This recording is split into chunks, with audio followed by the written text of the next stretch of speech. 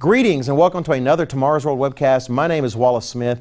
I have a story out of the New York Times. We have been following this tale of this relationship in the United States between women and the military, in particular, the concept of drafting women into the military. Should there be a future draft, that is forcibly putting women into the military in all roles, and not just simply support roles, but actual front-line roles where they're facing the enemy face to face with knives and guns and the rest.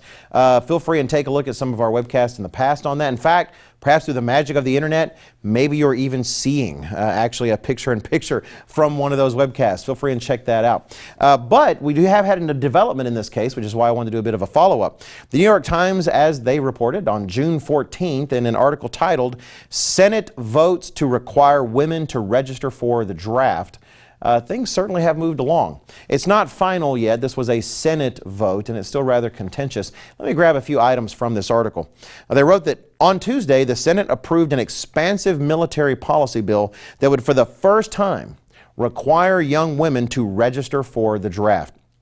The shift, while fiercely opposed by some conservative lawmakers and interest groups, had surprisingly broad support among Republican leaders and women in both parties. This is a bipartisan issue. You've got supporters from both parties here. And certainly on Tomorrow's World, we're not political. We're not talking about this as a political issue. We're talking about it as a morality issue and a biblical issue.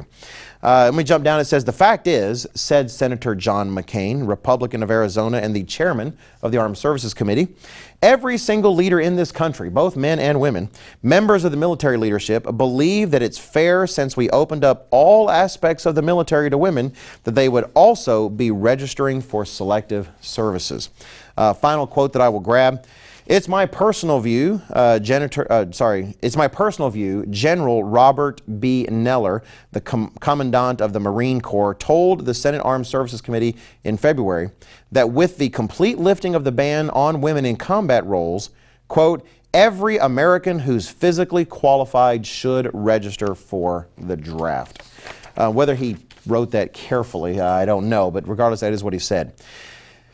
What we're seeing here is a very logical progression. You have this worldview that's present in a powerful way in our culture now, that there are no significant differences between men and women. Now, that's a lie, just so you know. Some might say, vive la différence, right? I'm glad there's a difference. But regardless, there's no significant differences between men and women.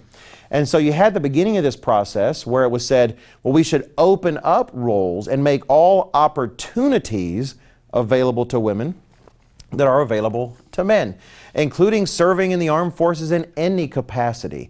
Now, in particular, there was a press to serve on the front line in the most dangerous positions, because it was noted that that's part of the pathway to leadership and expensive and well-paid positions in the military. And so if they're going to be open to women, they have to be open to those risks as well.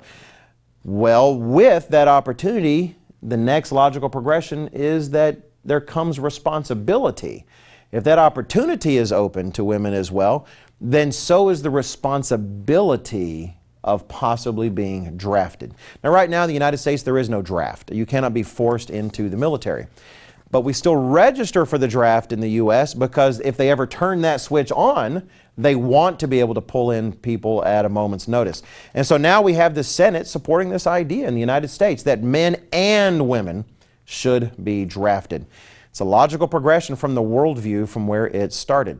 But please do consider that. Think of the horrific landing on the beach in Normandy, part of the conclusion of World War II, and the terror that those men felt.